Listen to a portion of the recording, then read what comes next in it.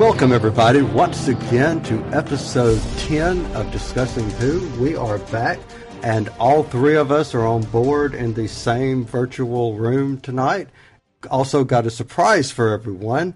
But before we get started, I want to go around and do introductions, and I'm going to start first in the good US of A, and I'm going to talk first to the person who hasn't been with us on a live recording, or as live as we get for our studio recordings, Mr.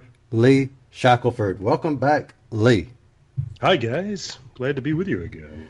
It's nice not having to cross our own time streams and have you break in on our conversation like last time. So glad to have you live with us. Thank you. So what state are you in? Are you in Alabama or are you in North Carolina tonight? I'm in North Carolina. The big old North Carolina. North Carolina, yeah. I have to say it like the actors in the film of 1776. So say it one more time for us. North Carolina. North Carolina. Okay, well, back down here in Mississippi, along with me, is our other person that is with us on every single episode, Clarence Brown. Hey, Clarence. Hey, Cal. How is it going, Lee? It is very humid down here. That it Hot is. and humid. That it is. Yep. Well, before we get started into the news, we have a very special guest tonight on Discussing Who. So let's take a little trip, dance a little bit over the pond to the big old United Kingdom, and I'm sure this person could talk to us a little bit about maybe what's going on over there. The one, the only, Mr. Dave A.C. Cooper. Hello, Dave. Hi guys, I'm gate crashing. Yes, it's good to be here. Well, it's nice to not be collecting cultums and shocking pods, and now you're going to be discussing who. Good play on words. So we are excited to have you, and I'm glad you were able to join us tonight. Tell us a little bit before we get started. What's going on in the big UK this week? Yeah, thanks for tanking the world economy, Dave. Look, just to put you guys in your place, I've just been talking to a senator, just been talking on a different community call. Now, Kaziki, is it? Senator Kaziki, Knezek from Garden City area. And I was been discussing Brexit, the UK. See, they say that England and the UK is a minor country now, but unfortunately, seismic shocks are going around the world. I think there's a rift. I think it's that rift where you charge your TARDIS up. It's obviously got exposed and it's doing nasty things. But I don't want to get too political here. I want to enjoy myself talking with you guys. No, absolutely, Yes. Absolutely. Well, we want to enjoy our time with you. Lee, you shared some Star Trek information, either you or Clarence, wasn't it you, Lee, last weekend that gave us some information about Star Trek, some changes that they had made? Oh, just that Paramount Legal, or CBS rather, who they're now that they're CBS and Paramount are indivisible. They've taken the odd stance that I think a lot of your listeners will have already heard about, of making it damn near impossible for people to make fan films in the Star Trek universe. What it boils down to is the same thing that they did, 30 or 40 years ago for fanzines, when they felt like that was somehow infringing on copyright. And the rule was you can tell your story any way you want to as long as it doesn't have our characters or reference our universe. You can't say Star Trek in the title. It could be recognizably, what it is. You just have to change all the names. And a lot of people did that, but a lot of people also just gave up and went home. We've had the same kerfuffle going on in the Sherlock Holmes world as well until recently. But it's an interesting controversy because a lot of people have put an awful lot of money, a tremendous amount of effort and love into making these Star Trek fan films, and then to have the official franchise kind of come down on them like, one doesn't want to say jackbooted thugs, but okay, jackbooted thugs. There's only been threats so far, but somebody, is inevitably going to cross the line, and they're going to end up in challenging this in court. Well, yeah, I was just going to add, it's such a two-edged sword. What are you going to do? Are you going to protect your property, or are you going to allow the culture of fans and enthusiasts that you have out there to build on your property. And like the one in particular I had in mind was a movie called Star Trek Renegades. I followed it. They did the whole fan raise money for the property thing. And, you know, they eventually created a movie, but post this rule that they put out, you know, they just have removed Star Trek from the name completely, and now they're changing names like Lee just said, and it's going to be weird. And you know, some companies have been protecting their intellectual properties from the beginning, and some have been lax. So are we going to have this backlash of companies just reining in their properties and basically kill the fan fiction universe or the fan property universe? I hope not. Punish the people who love the show most for doing what they do. Yeah. Hang on a minute, guys. Isn't that the one that Michelle Nichols and Walter Koenig were coming back into that Renegades? Weren't they going to do a... Yeah, I believe they were planning to do just a series. You know, I don't know what their cadence was going to be, but they were planning on coming back with a series of shows. And they were the original people were on board. So it's kind of disappointing that, you know, they'll have to pull those elements out. And who knows, maybe they can still make something interesting.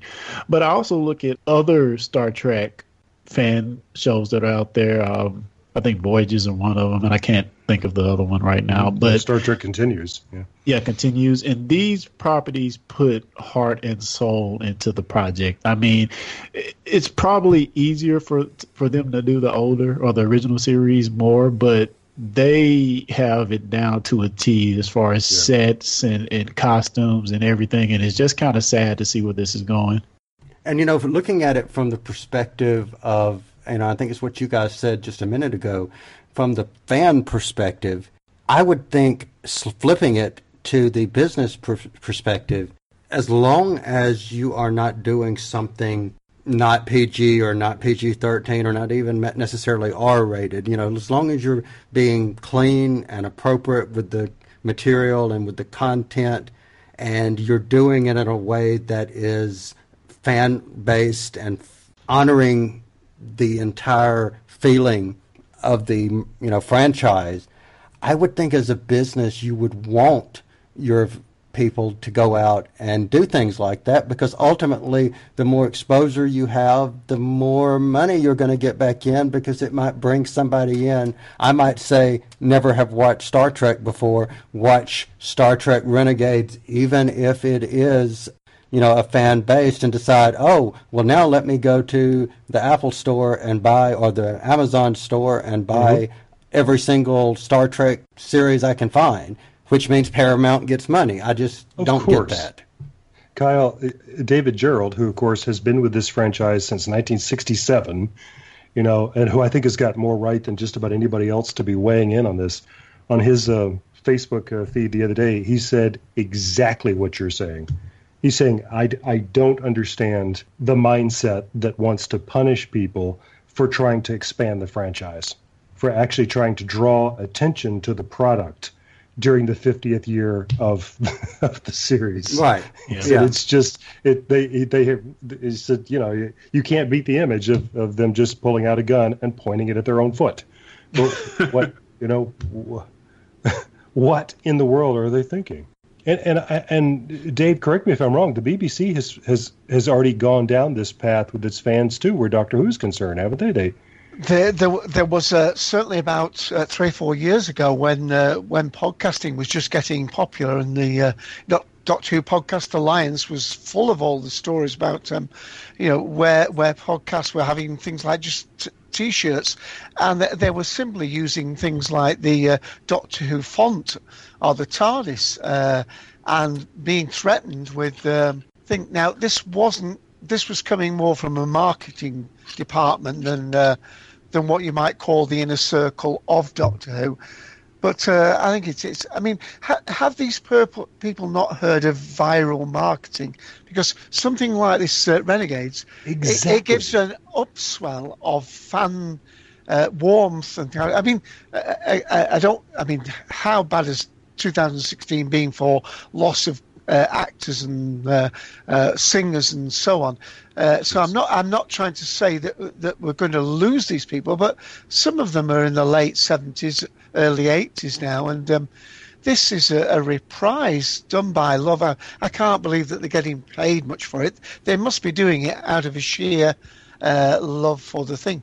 Going back to Doctor Who, I mean, Liz Sladen, for all the years she wasn't playing her character, one of the things that Russell T Davies said is why he wanted to bring her back.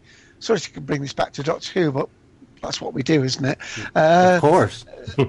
Before she came back into School Reunion, one of the things he said he always wanted her in was because she'd always been a stalwart. She'd always been somebody who championed the cause of Doctor Who, not for any paid thing, but sheerly out of the love of the character, the fan appreciation, and so on and so forth. And because she came and committed to that short thing, what was born of that was the Sarah Jane Adventures. Right. Who knows with this Renegades? I mean, we do have a new Star Trek. Perhaps it's to protect this new Star Trek franchise that's starting. Is that the reason? That's the theory, at least, yeah. That they're saying, now we've got to really, clean up our own house. We've got to really, raise the drawbridges or whatever the image is, because we've got to protect this new product that we have out there, I'm sure David Gerald is right. He's saying this is a bunch of 30-year-old lawyers who don't know the history of this show. They don't know the power of Star Trek fandom, which kept the show from being canceled before it could, have enough episodes for syndication. These are people who don't know that. They don't understand Star Trek fans, and they're seeing them as a threat, and it's moronic.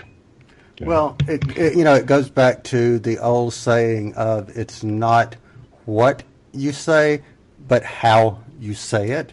And, someone can tell me, look, we're just trying to do exactly what you just said, Lee, but you can say it in a way to where we as a podcast are not discussing it because you did it the wrong way. Also in the news, I do know that filming in the UK for Doctor Who Series 10, which of course won't be around until 2017.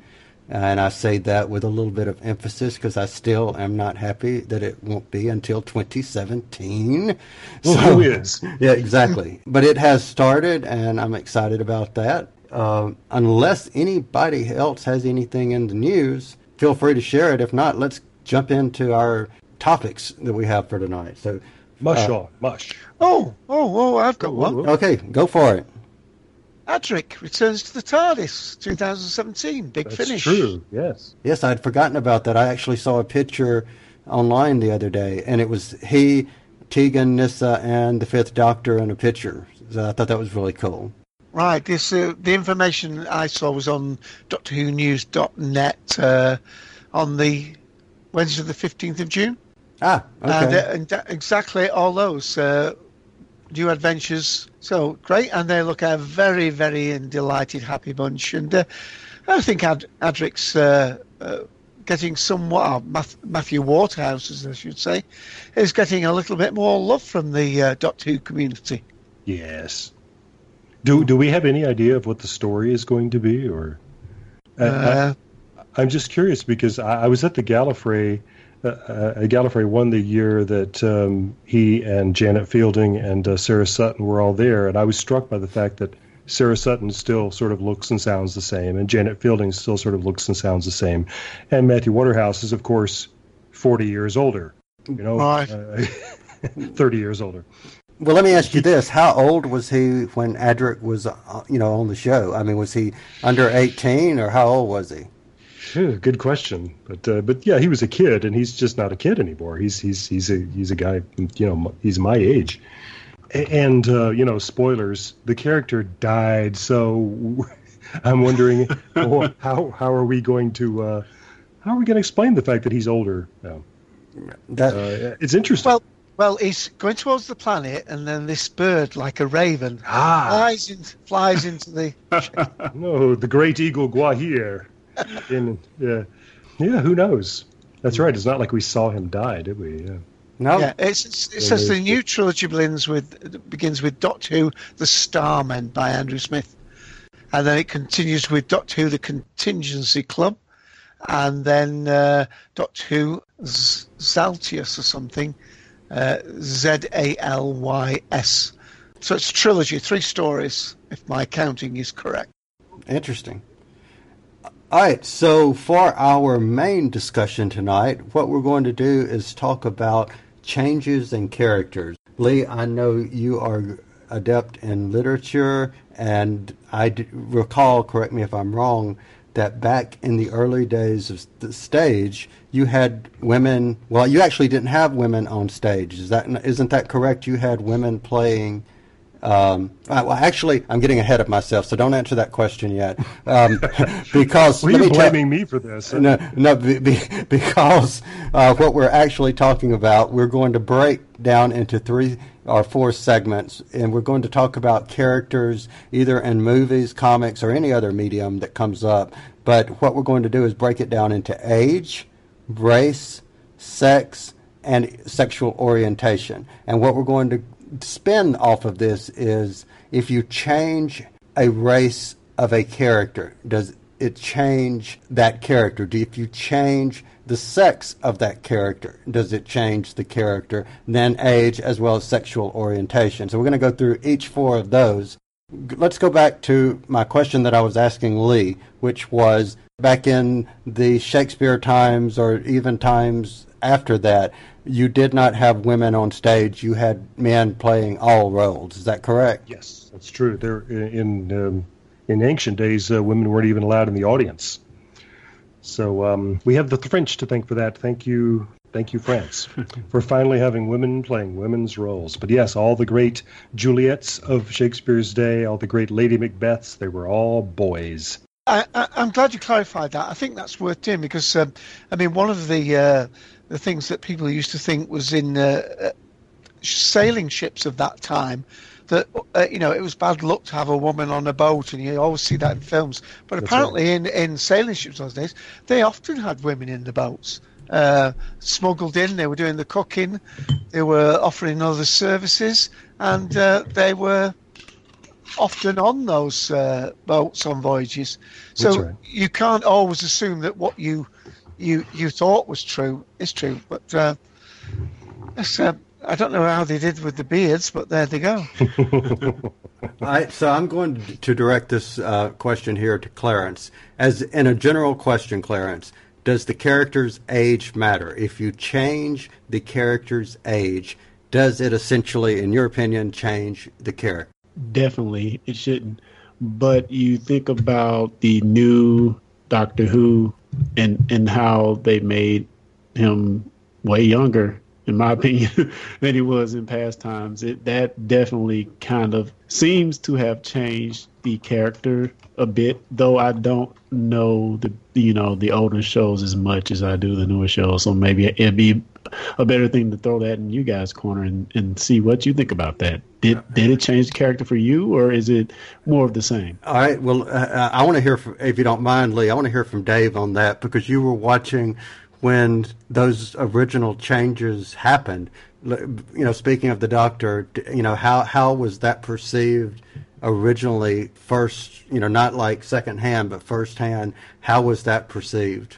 The actual main one where it actually impacted on the fans, I would suppose, was the 5th Doctor with Peter Davidson, who was about 29 and was at the time the youngest actor to play the Doctor. But remember that the actor's age and the character's age are 2 different things. Of course, from William Hartnell, we believe he was about 700 years old, although we have thoughts with the 2nd Doctor being 500 years old. But in actual fact, William Hartnell was playing the Doctor embodied as a man in his late 60s, early 70s, when the actor himself was about 53.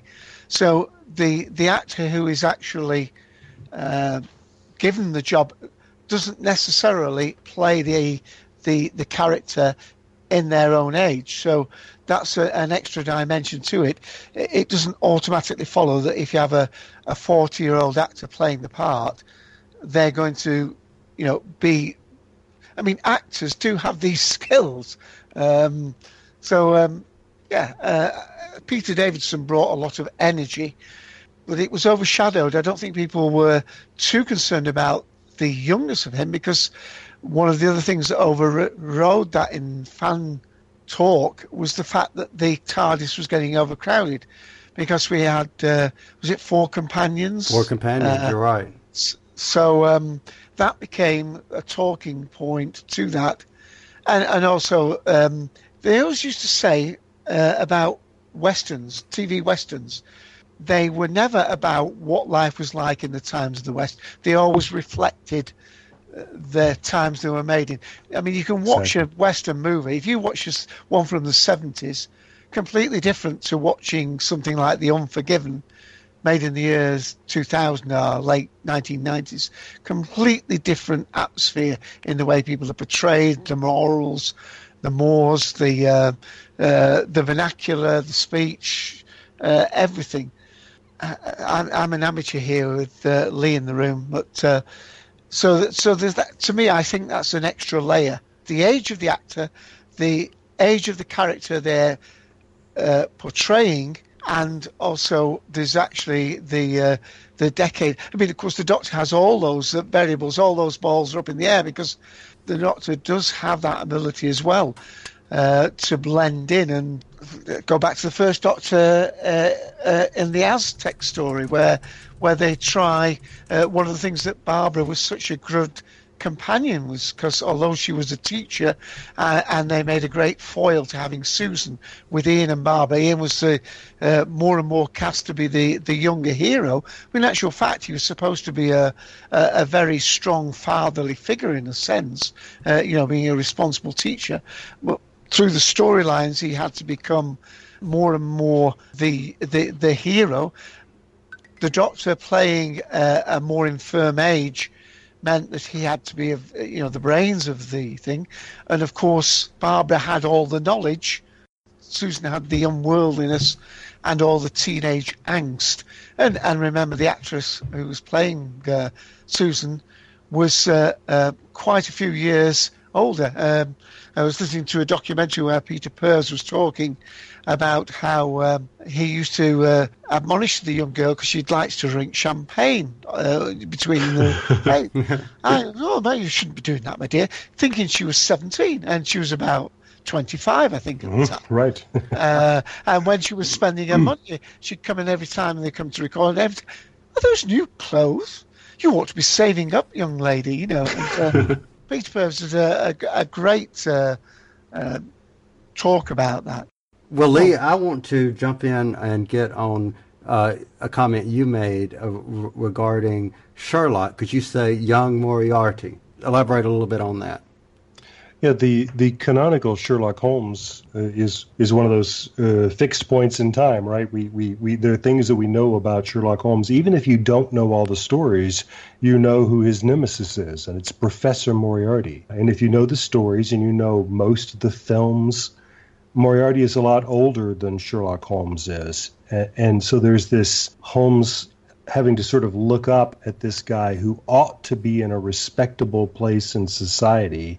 He ought to be somebody that you can look up to, but he's not. He's using his intellect and his years of wisdom for evil. And I think that's part of the dynamic of Holmes and Moriarty. It's something that Nicholas Meyer explores in The 7% Solution, for example. That it's about Holmes sort of having to look up socially and across the timeline to somebody who's been around longer than he has. BBC's Sherlock makes them contemporaries, which is sexy in a way, and there's a lot of fan fiction about that. But my immediate knee-jerk response as a Sherlockian was, "Oh, he's too young." And of course, they never call him Professor Moriarty. He's Moriarty, so he is seen as Sherlock's equal because he is his intellectual equal. But this always surprised me because as great devotees of the canon, as Stephen Moffat and Mark Gatiss are, that they chose to change this. They changed this dynamic by making Moriarty a lot younger. And it's, I'm not saying that they ruined it or they've broken the Holmes Moriarty paradigm, but they've chosen something that is different. It does matter how old Moriarty is. It does.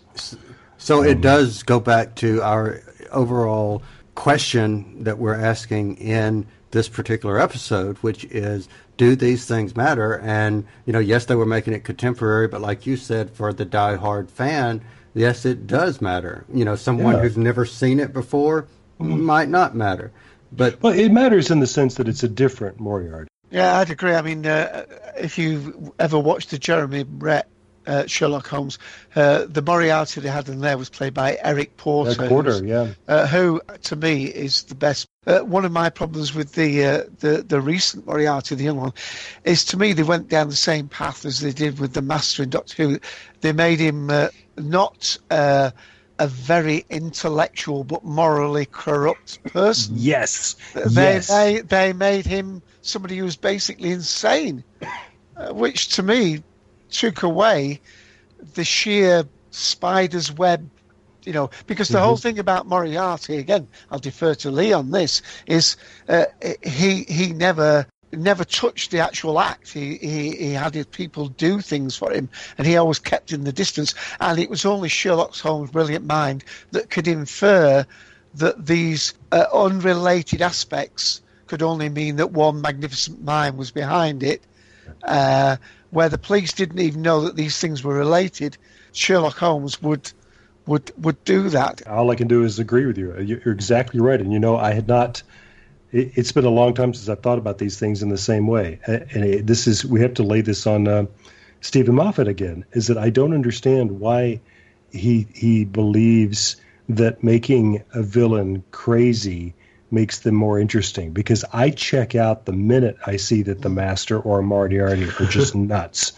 That being insane is not interesting to me. Just as Zack Snyder decided that he needed to be crazy, Luthor needed to be crazy in Superman versus Batman.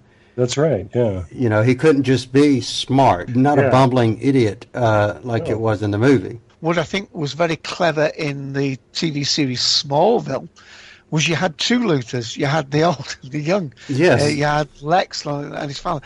Now, that was great because it gave Lex Luthor, obviously, he's got to keep his plans secret, but then you've got his father, and his father being, what Luthor's basically wants to be Superman's friend in the beginning, doesn't he? And this wedge is drawn between them. And, I mean, how many people... I know you're all young guys here, but surely you sometimes look in the mirror and think I'm turning into my dad. And that was I do that too. I'm already doing that. So yeah, me too. Absolutely. Yeah. Well, speaking of old men, I want to jump to comic books, and there's a reason I'm saying old men.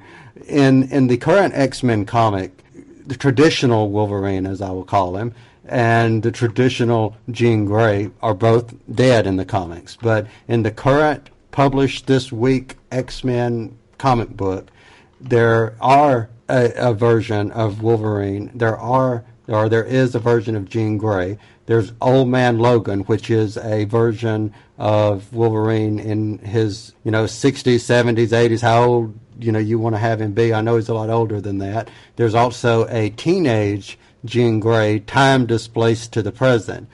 Again, does the age matter when you bring, this is Storm, who's a mature Storm, side by side with an old man that is Logan, and his character is not Wolverine, it's Old Man Logan, and you've got Jean Grey still learning how to use her powers as a teenager. As a comic arc or as a story, and I know, Clarence, you're more into comics, so I'll put this in your direction. In your opinion, does that matter when they try to change the dynamic to that degree? I think in large part, and this really just applies to all of these categories we're going to talk about, but I think in large part the changes in age, especially in comics and the movies, is largely due to catering to a particular audience. doing something different for the audience, as well as maybe catering to a whole different audience. We see the X-Men movies. We went back all the way to the beginning, and we have the young versions of everybody. Are we doing that for story's sake, or are we doing it to try to pull in a different audience that and maybe at the same time show a different side of these characters that we've never seen before? Okay, so I'm going to ask your question, or I'm going to answer your question by putting us into our next topic, which is the race of the character. You said putting them in a way that they've never been before. What if you changed, like in the comics back in the 70s, you changed Green Lantern. You had Hal Jordan be replaced by John Stewart. In the 80s, you had James Rhodes replace Tony Stark in the Iron Man armor. This was before becoming War Machine. In your opinion, does race, if you change the race of the character, does that matter? I think it's in the cases you just mentioned, it's totally different things. I think if you have a character from a different, or a character in a book that's a different race, step in as that character, I think it's okay maybe almost 100% of the time. But you're always going to run into controversy when you actually change the race. Okay. So I think those are totally different things, and I can see reasons for or against it in a lot of instances, because it could lead to a character having a totally different background depending on where he is and what they're doing, All right, so let me ask this, and I'm opening this to the floor for anybody. Is there a difference between saying that you have an African-American additional Green Lantern than saying, well, in the new Black Panther movie, we're going to cast a white actor as opposed to an African-American actor? Does that change the basis of the character? Yeah, big time. Yeah. Yeah, a white T'Challa would just be a face. I mean, they're talking about, I don't know how long ago this was, but they're making a film about Rumi, the great, poet of the Middle East, with Leo DiCaprio. You say, what? Leo DiCaprio as Rumi? Are you kidding me? It's, well, isn't Joseph Fiennes still supposed to play Michael Jackson at some point here in the near future? Joseph Fiennes? No, that's just offensive. I think you're right, Lee. I think it's more egregious in a movie role, regardless if we've ever seen this character or not in a movie role. If somebody of a different race comes in and plays that character, it's a bit more offensive than versus a comic book hero or general media. It's so in your face when it's on the screen, I guess. But there were, I'm sure you remember this, that when the first Thor movie was made, or the first time we went to Asgard, that there were certain white supremacists who were very interested in going to this Norse wonderland. And when they saw that the first person they saw was Idris Elba, surprise! That's hilarious. I would like to have sort of been in a room full of those guys, but yeah, I mean.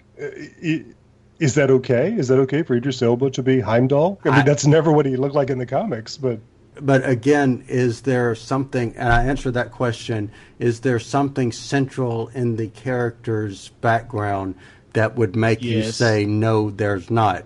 For instance, with T'Challa. T'Challa is the prince of an African nation that now if they would have said he was the Prince of South Africa, then I could say that you could go maybe either way.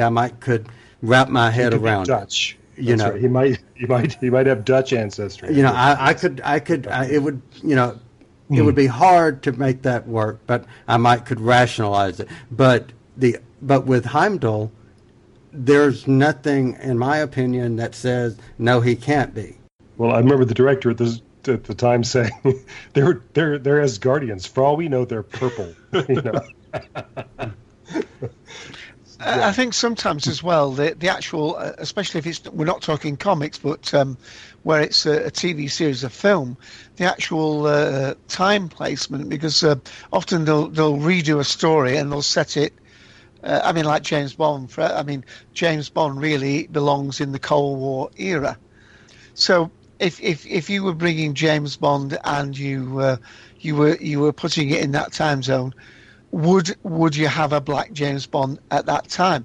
Maybe you wouldn't pick that, not because of any outrage, but the whole point about him being a British spy is that he would be able to blend in and mix with all the different circles and so on and so forth. And whatever your belief is, the rights or wrongs about that, appalling, in other words, the point is, he would not have got into some of those, casinos and this, that, and the other. But if you're saying, right, we're doing James Bond, it's set in current times, then Idris Elba, let's give this man a career. He's not doing too well at the moment, but he could be James Bond now. But people's latitude has opened up on things like that. I had one disagreement with Ian a long time. Well, not disagreement. And Ian was the one that was in the right, so that's why I'm bringing it up. And that was when when the TV series Merlin was on TV, which I hope you're all familiar with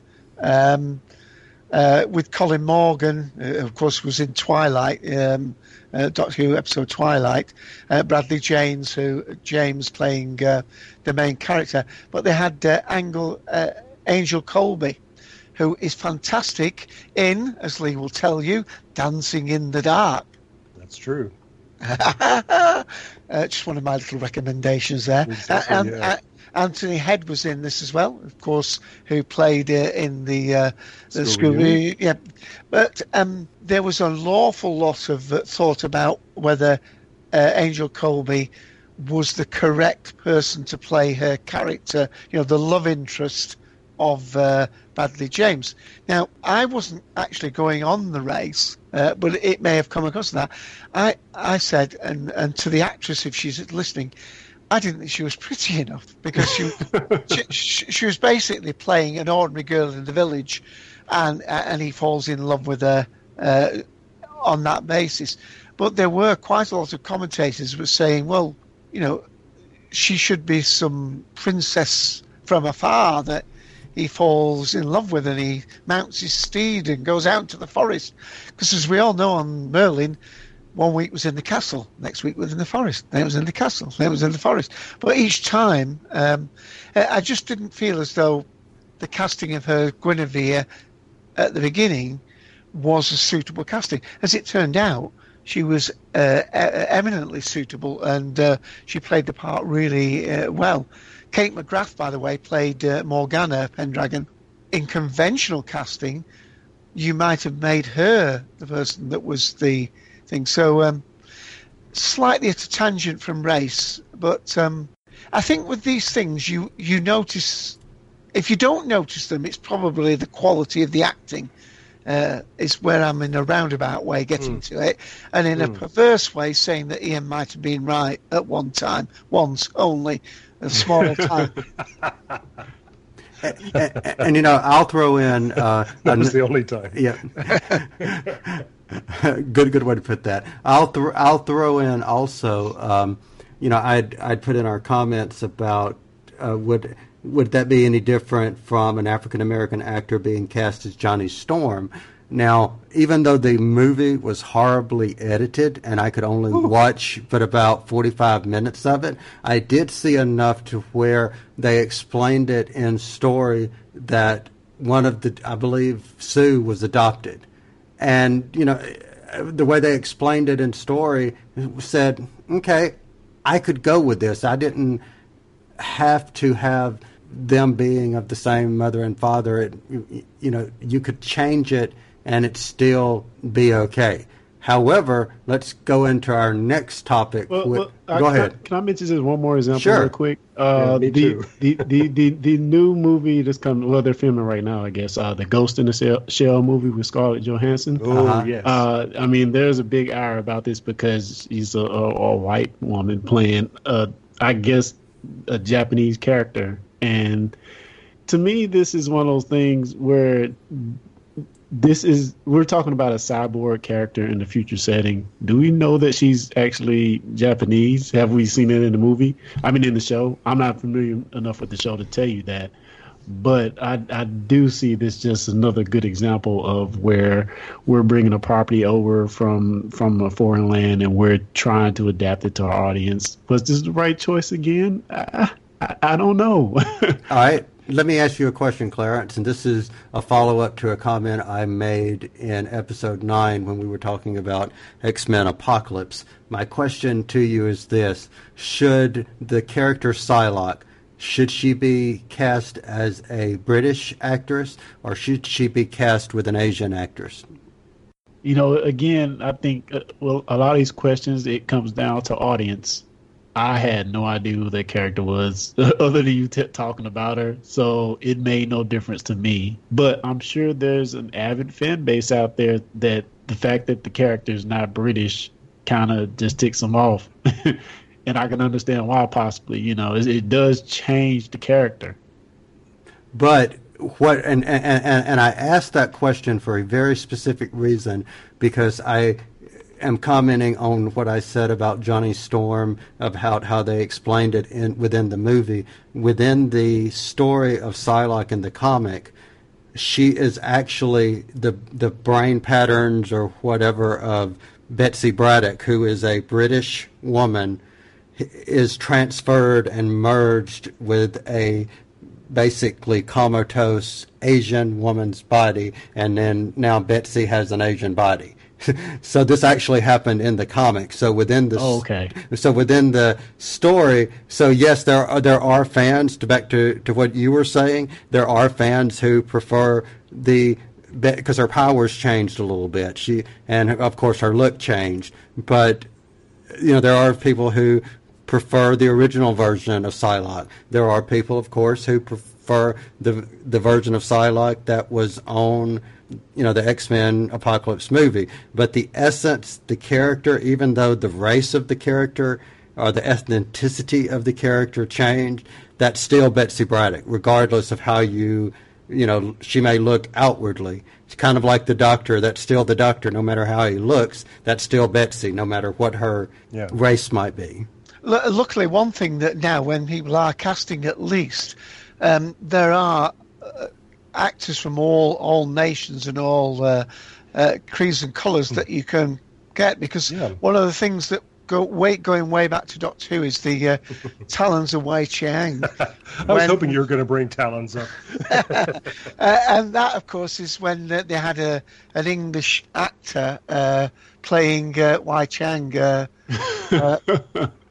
Michael Spice, is it? Michael Spice, yeah.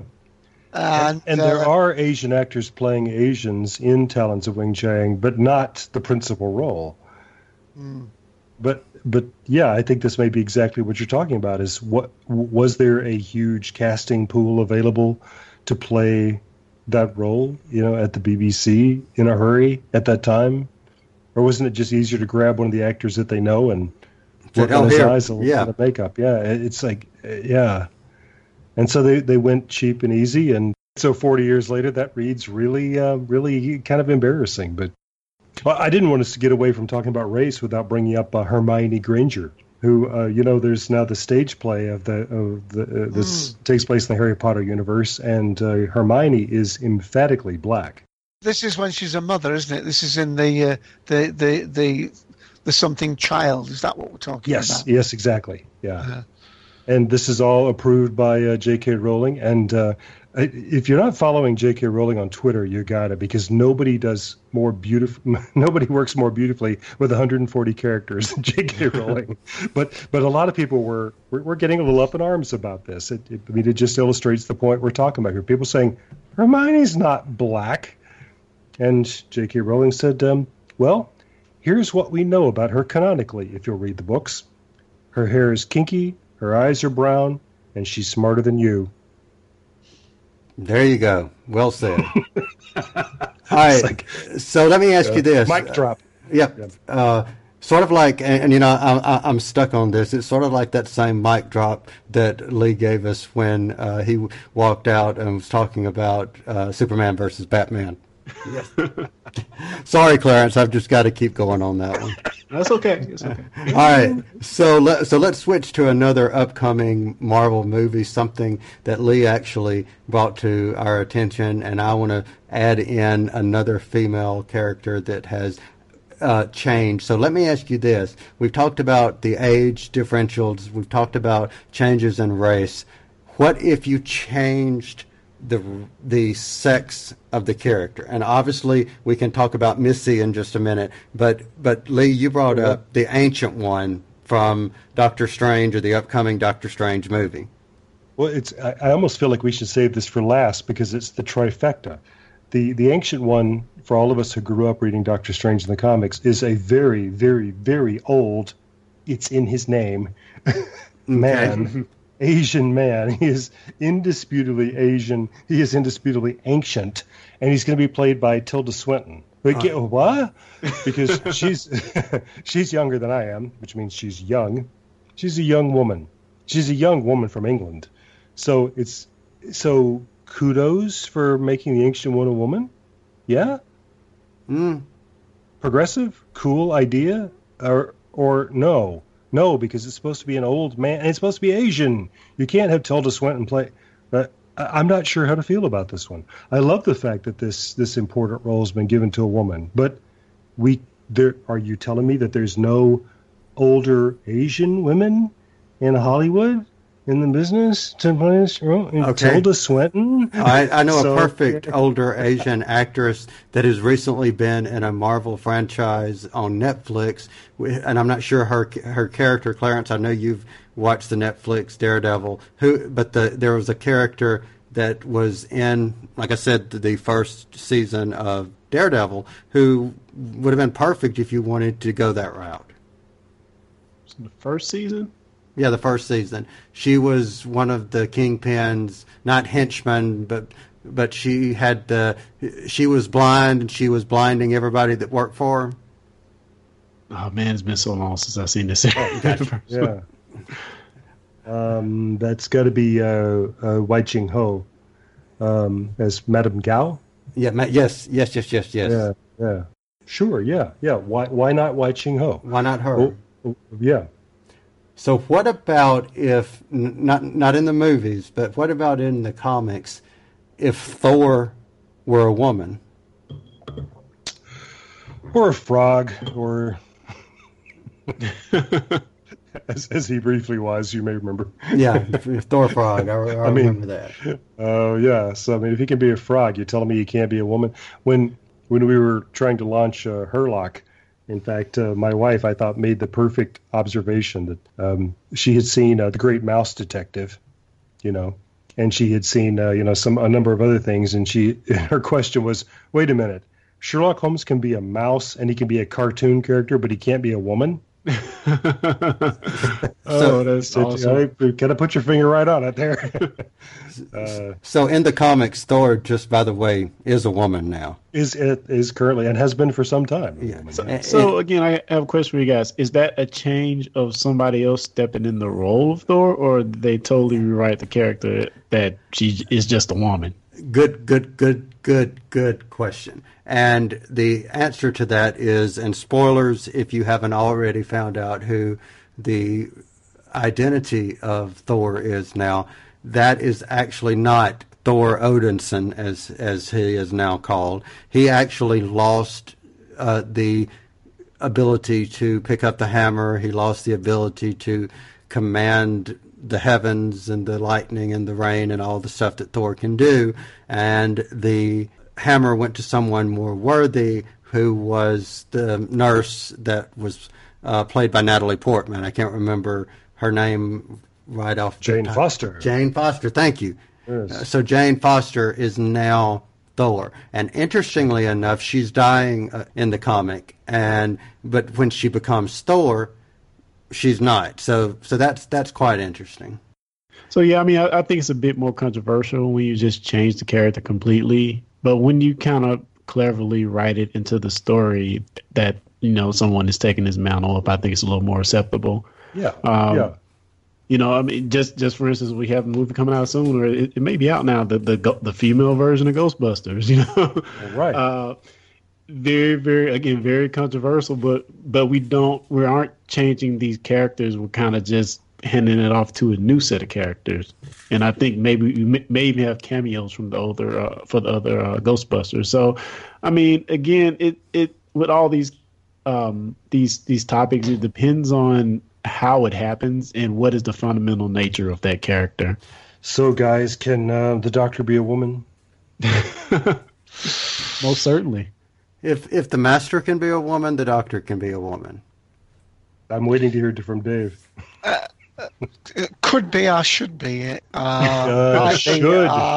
Should the Doctor be a woman? Isn't it time? For me, I'm sure my age, yeah. One of the things that made me be a little concerned of the Master becoming Missy was not that in of itself it was a step too far, but to me it seemed to be a stepping stone to what I may consider to be too far. But that you could see it coming, yeah. Yeah. And of course, in the one of the latest stories where we have the Doctor basically kill another Time Lord, and they go, "Oh, thank goodness, I'm back to a woman again." So there are lots of that's right. Yeah. signposts being plotted in it, but perhaps I'm too traditional, maybe because it's too complicated for my little mind to get around. Because I believe there's something in the internet world called shippers or something. Or yeah, kind of. Yeah. I think I've heard something like that. And to me, it gets a little bit all complicated. I mean, it's hard enough when do you know whether the hero and the villain want to kill each other? I do want to get a room, it's... I mean, I think in the case of the Doctor, though, what we have is, at least from my experience with him, we don't see him having any love interests per se. So that seems like it leans that character even more to being a different gender, because you don't have those bonds holding the character back from, it could still play and act like the same person, but just in a different body. I don't, which is kind of what it is anyway. So I don't know. You quite say that, Clarence, because I mean, the perhaps the assumption of some is if they become a woman, then they'll be overtly sexual all of a sudden, and that doesn't necessarily follow. No, true. Because then you're going into the question of, and it's funny that we're leading right into our final topic, but whatever is on the outer shell does not change the inner shell. So it's what you guys just said. So let me ask you this: if you have a character that's been around, say, since 1963, and then in 2015 you decide all of a sudden that you're going to reveal this character's sexual orientation from being different from what has always been presented, what's your thoughts on that? And I've got an example that I'll give, but before we get into the example, what are your thoughts? Anyone? Well, it happens in real life. I mean, certainly Okay. in the real world, we learn that the people have either been keeping this a secret or hadn't fully realized it themselves. Or Do we need to take into account the sort of target audience? Because I mean, although a lot of the science fiction that we talk about is not adult science fiction in that meaning of the word adult, but it's for people who are aware and know a little bit about life and so on. Where you're talking about Doctor Who, we're into this sort of, it's not children's science, but it's family. Now, again, what happens in a book and what happens on the screen? Well, I mean, what do we say? I mean, is it 8 to 8, 7 to 70, 8 to 80, 9 to 90? With something like Doctor Who, do they have to watch their peccadillos a little bit more carefully than other stuff? Yep, good point. Clarence, what do you think? And then I'm going to give in to the example that I wanted to use. Well, I think I agree with Dave. It depends on the audience. Kind of makes a difference, and it shouldn't. But like for instance, Jack Harkness, in the Doctor Who world, you got hints of him in his orientation, but when you look at Torchwood, there was no holding back. You saw everything. So I don't know. It shouldn't depend on the audience, but I think a lot of the time it does. So I don't know. I mean, what about you, Cal? What do you think well, let me answer that in giving the example that I wanted to give. In the recent X-Men comics, and the reason I gave the years that I did, they revealed that the character of Iceman was gay. But the way they did that was quite interesting, because remember at the beginning I was referring to Jean Grey being a younger version of Jean Grey that had been time displaced. Well, not only was Jean Grey, but so too was all the other 5 original X-Men: Cyclops, Beast, Angel, and Iceman. Yes. So you had all 5 of them being in the present. The younger Iceman came out and said, I'm gay. And the older Iceman, it took about 6 or 8 months in storyline for the character to accept to himself. So he actually his older version actually came out to his younger version, which was a very weirdly interesting scene, because it was Jean, it was older Bobby and younger Bobby all talking together. Bobby basically admits to Bobby what the younger Bobby had already said. So several layers of dynamic, but that is brilliant. Very good writing, I thought. It really is gorgeous, yeah. Now, I wasn't aware of that. Now, the opposition to that, the first comic book character that they ever had come out back in the 90s with North Star of Alpha Flight. Mm-hmm. And, it didn't change the character, in my opinion, anyway. And I think it may be a little harder in cases where you have characters that have an established identity. It may be a little bit harder, but as is life, right. It's harder when it happens with people who have that established identity. So I don't know. I think it's always a hard subject to talk about. And the more that, I think those stories need to be explored, but let's let the essence of the character be what he does, not let that his orientation define him. Good point. Yeah. What I added at this as well, this thing about age, race, sex, and sexual orientation, and the boundaries and the fluidity of these things are changing. But maybe that mirrors the actual format of movies.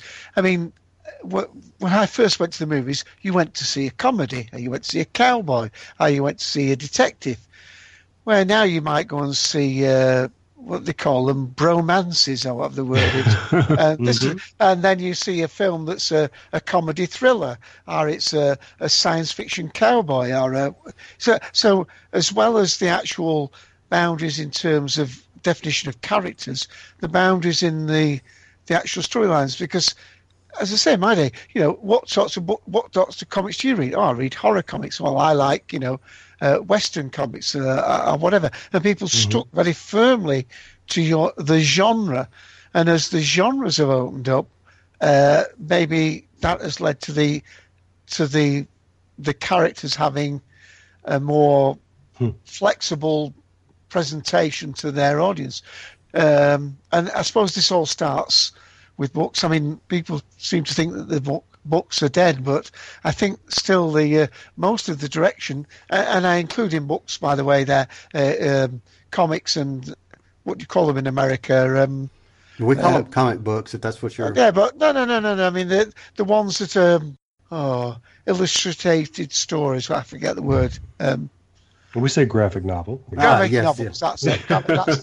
Thank you. That's what I was. So does that hit with anybody of the the way that the boundaries of the storyline are changing. Yeah. Therefore, you get different fan groups watching, and they have expectations outside. They don't just expect these cowboys to go across the desert on a wagon train for 6 months and never say how do you do, and what was the famous cowboy film that brought that storyline out? Brokeback Mountain, where again that was across genres. Mm-hmm. But you're right. I think that's a fascinating point, that it's a growing sophistication for us as an audience. We blend genres, and we blend. That means that we're more accepting now of more sophisticated characters or character backstories. Very good. All right, so we've covered all of our segments. So let's Dave, I think you did an excellent summary right there. So Lee, what's your very well said. So Lee, what's your closing summary? And then Clarence, I'll go to you, and then I'll give my interpretation. I was trying to spirit my wife, who is the brilliant social psychologist Karen Del Shackelford, into this conversation, because this is exactly the sort of thing that she studies. What she finds in her studies of mass media, including video games, is that it matters to the consumer, to the player, to the reader. It matters tremendously what the race, gender, age of these characters are. Maybe more profoundly than any of us are aware. And I wish I could have talked her into coming in here as an expert, but it's also like dropping an anvil on the conversation too. So, well, here's an expert on the subject, but okay. So here's what. Let me interject real quick. She has an open invitation. So, and this is going out public, so there's no taking it back. She has an open invitation to do some research and bring as a follow-up episode. She will be our special guest if she wants to, and the public has heard it, so it's publicly out there. There's no turning back. No turning back now. I'm sorry, Karen. I didn't mean to make this happen. But it is fascinating, because this is something obviously that interests all of us. I mean, all of the four of us. But so she and I can just talk about this forever. But it's fascinating to watch the study that she and her colleagues are doing about video games and how it shapes the way our whole culture understands black men, how it shapes the way we understand women in general, our culture. Understand women? I've never done that. Exactly. Or misunderstand, I think, is really. Did I say understand? Misunderstand, because the depictions are sometimes so completely misguided and really damaging. And so I'm invested. I feel like these things matter. Does it matter whether or not the Ancient One is an old Asian man or it's a young white woman? Yeah, it does. But that one's got me baffled, because, like I said, I'm so happy that we cast a woman in that role. But damn it, it's supposed to be an Asian man, or at least, isn't it? I don't know how to feel about that one. But But these things do matter, and we have to keep asking these questions. We have to keep, wait for it, discussing who is being depicted in these stories. Oh, that was good. That was very good. I've been waiting all day to do that, yeah. Yeah, and there wasn't one groan in the house. That was good. All right, Clarence, what do you think? It's a little bit harder when we talk about these topics when it relates to established characters. But hopefully we'll get to the point somewhere in the near future where we see a woman in the action role,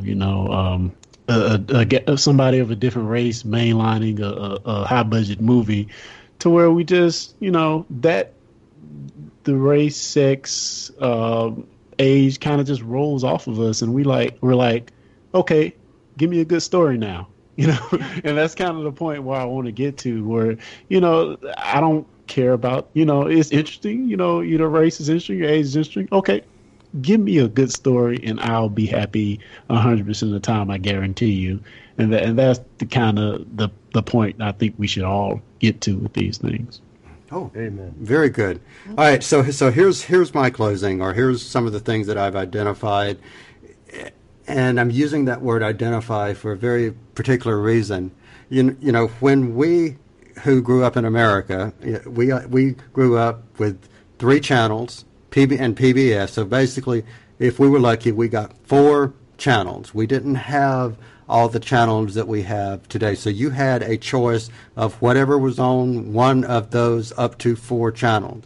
Now, with the internet, with TV, with 200, 300 channels, however many channels are now available, with podcasts, with all these different types of media, we've got so much that we can ingest mentally, physically watching stuff that I think we find ourselves identifying with what makes us comfortable, whether it's the news, even down to the news, not whether if it's the news, even down to the news. I think even subconsciously we watch the version of the news that we most identify with.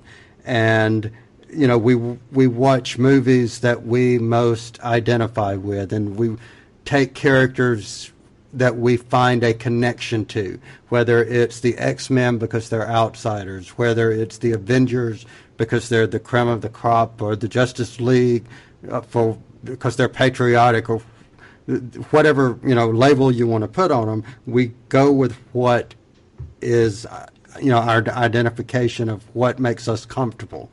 Now, flipping that, I noticed something that all of you said in some fashion in your summary, but something that we also said as we went through each individual topic, and that common thread was this. It goes back to the story that you're telling and how well you tell it. And if you tell a good story that is good regardless, let's take Game of Thrones for a minute. People are talking over and over and over and over about the season finale of Game of Thrones because it was well acted and well written. I don't think people would have cared what race Jon Snow was as long as the story was good and it was well acted. So that's something that I found very interesting in looking at what we were talking about, going through these things.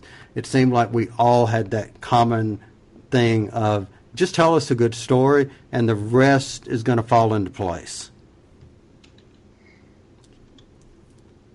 So what do you guys think? Yeah, I agree. I mean, on a very smaller part of that is that, and Lee, I don't know, you probably don't want to go into it now, but, you know, people do have had an idea like this in the past where they called it casting against type, which was for a different reason. And one example that I wanted to mention that was to do with the age and that. If you ever watched a TV series called Highlander, which I loved with Adrian Paul, they had an old immortal called Mythos. But the actor who played Mythos was a youngish, hip, in the moment, in the now, accepted the world, you know, drank coffee, did this, and, you know, spouted very sort of ordinary platitudes. No feeling of the weight of 2,000 years that he'd lived or more. That he only remembered the last 2,000 years. He was one of the 4 horsemen of the apocalypse. And yet the actor that they had play him, because he was also, well, I won't say anything just in case people have seen it, but he was cast against type, but in this way, that was how he was able to hide in plain sight. So there are story reasons sometimes for the casting against type, other than the fact of pushing people's acceptance boundaries or whatever. Why did you pick that example? Because in the film, you know, of course, Duncan MacLeod is played by an actor who's Belgian, And then his mentor, who's Juan Sanchez Villalobos Ramirez, is played by Sean Connery. Scottish playing a Spaniard, yeah. Exactly. So as if to make the point. Now, and it's one of the most. Yeah, we forgot nationality as one of our things to talk about. Was can you have a Scotsman credibly playing someone named Juan Sanchez Villalobos? Good way to put it. But but that in movies that gets into the whole thing. That the way I grew up is that I know what if I was to hop in the TARDIS and go back to ancient Rome, I know that I would understand everybody because they would all have BBC British accents. Universal translator. Spoke. Exactly. Well, no, I mean it's just that's Ben-Hur and everything else that I grew up with. I mean that's I guess the Romans there all sounded like James Mason, but anyway. Oh, wait, I just realized something. Wrong franchise, not Universal Translator, TARDIS Translation Matrix. Sorry. Crossing you over. Cross the streams. Exactly. That's 3 franchises. All right, so now that we're crossing streams, let's cross into the closing because I think we've pretty much carried over this topic. So, Dave, I know something is coming up a little bit special in July, which in the States, probably by now, it is already in the UK, July the 1st, but it's still over here, it's a different day. So that's kind of cool. You're in a different day than we are. Woohoo! So what's coming up in July? I think there's some. Month. Yeah, exactly. So what's coming up in July that you would like to tell us about?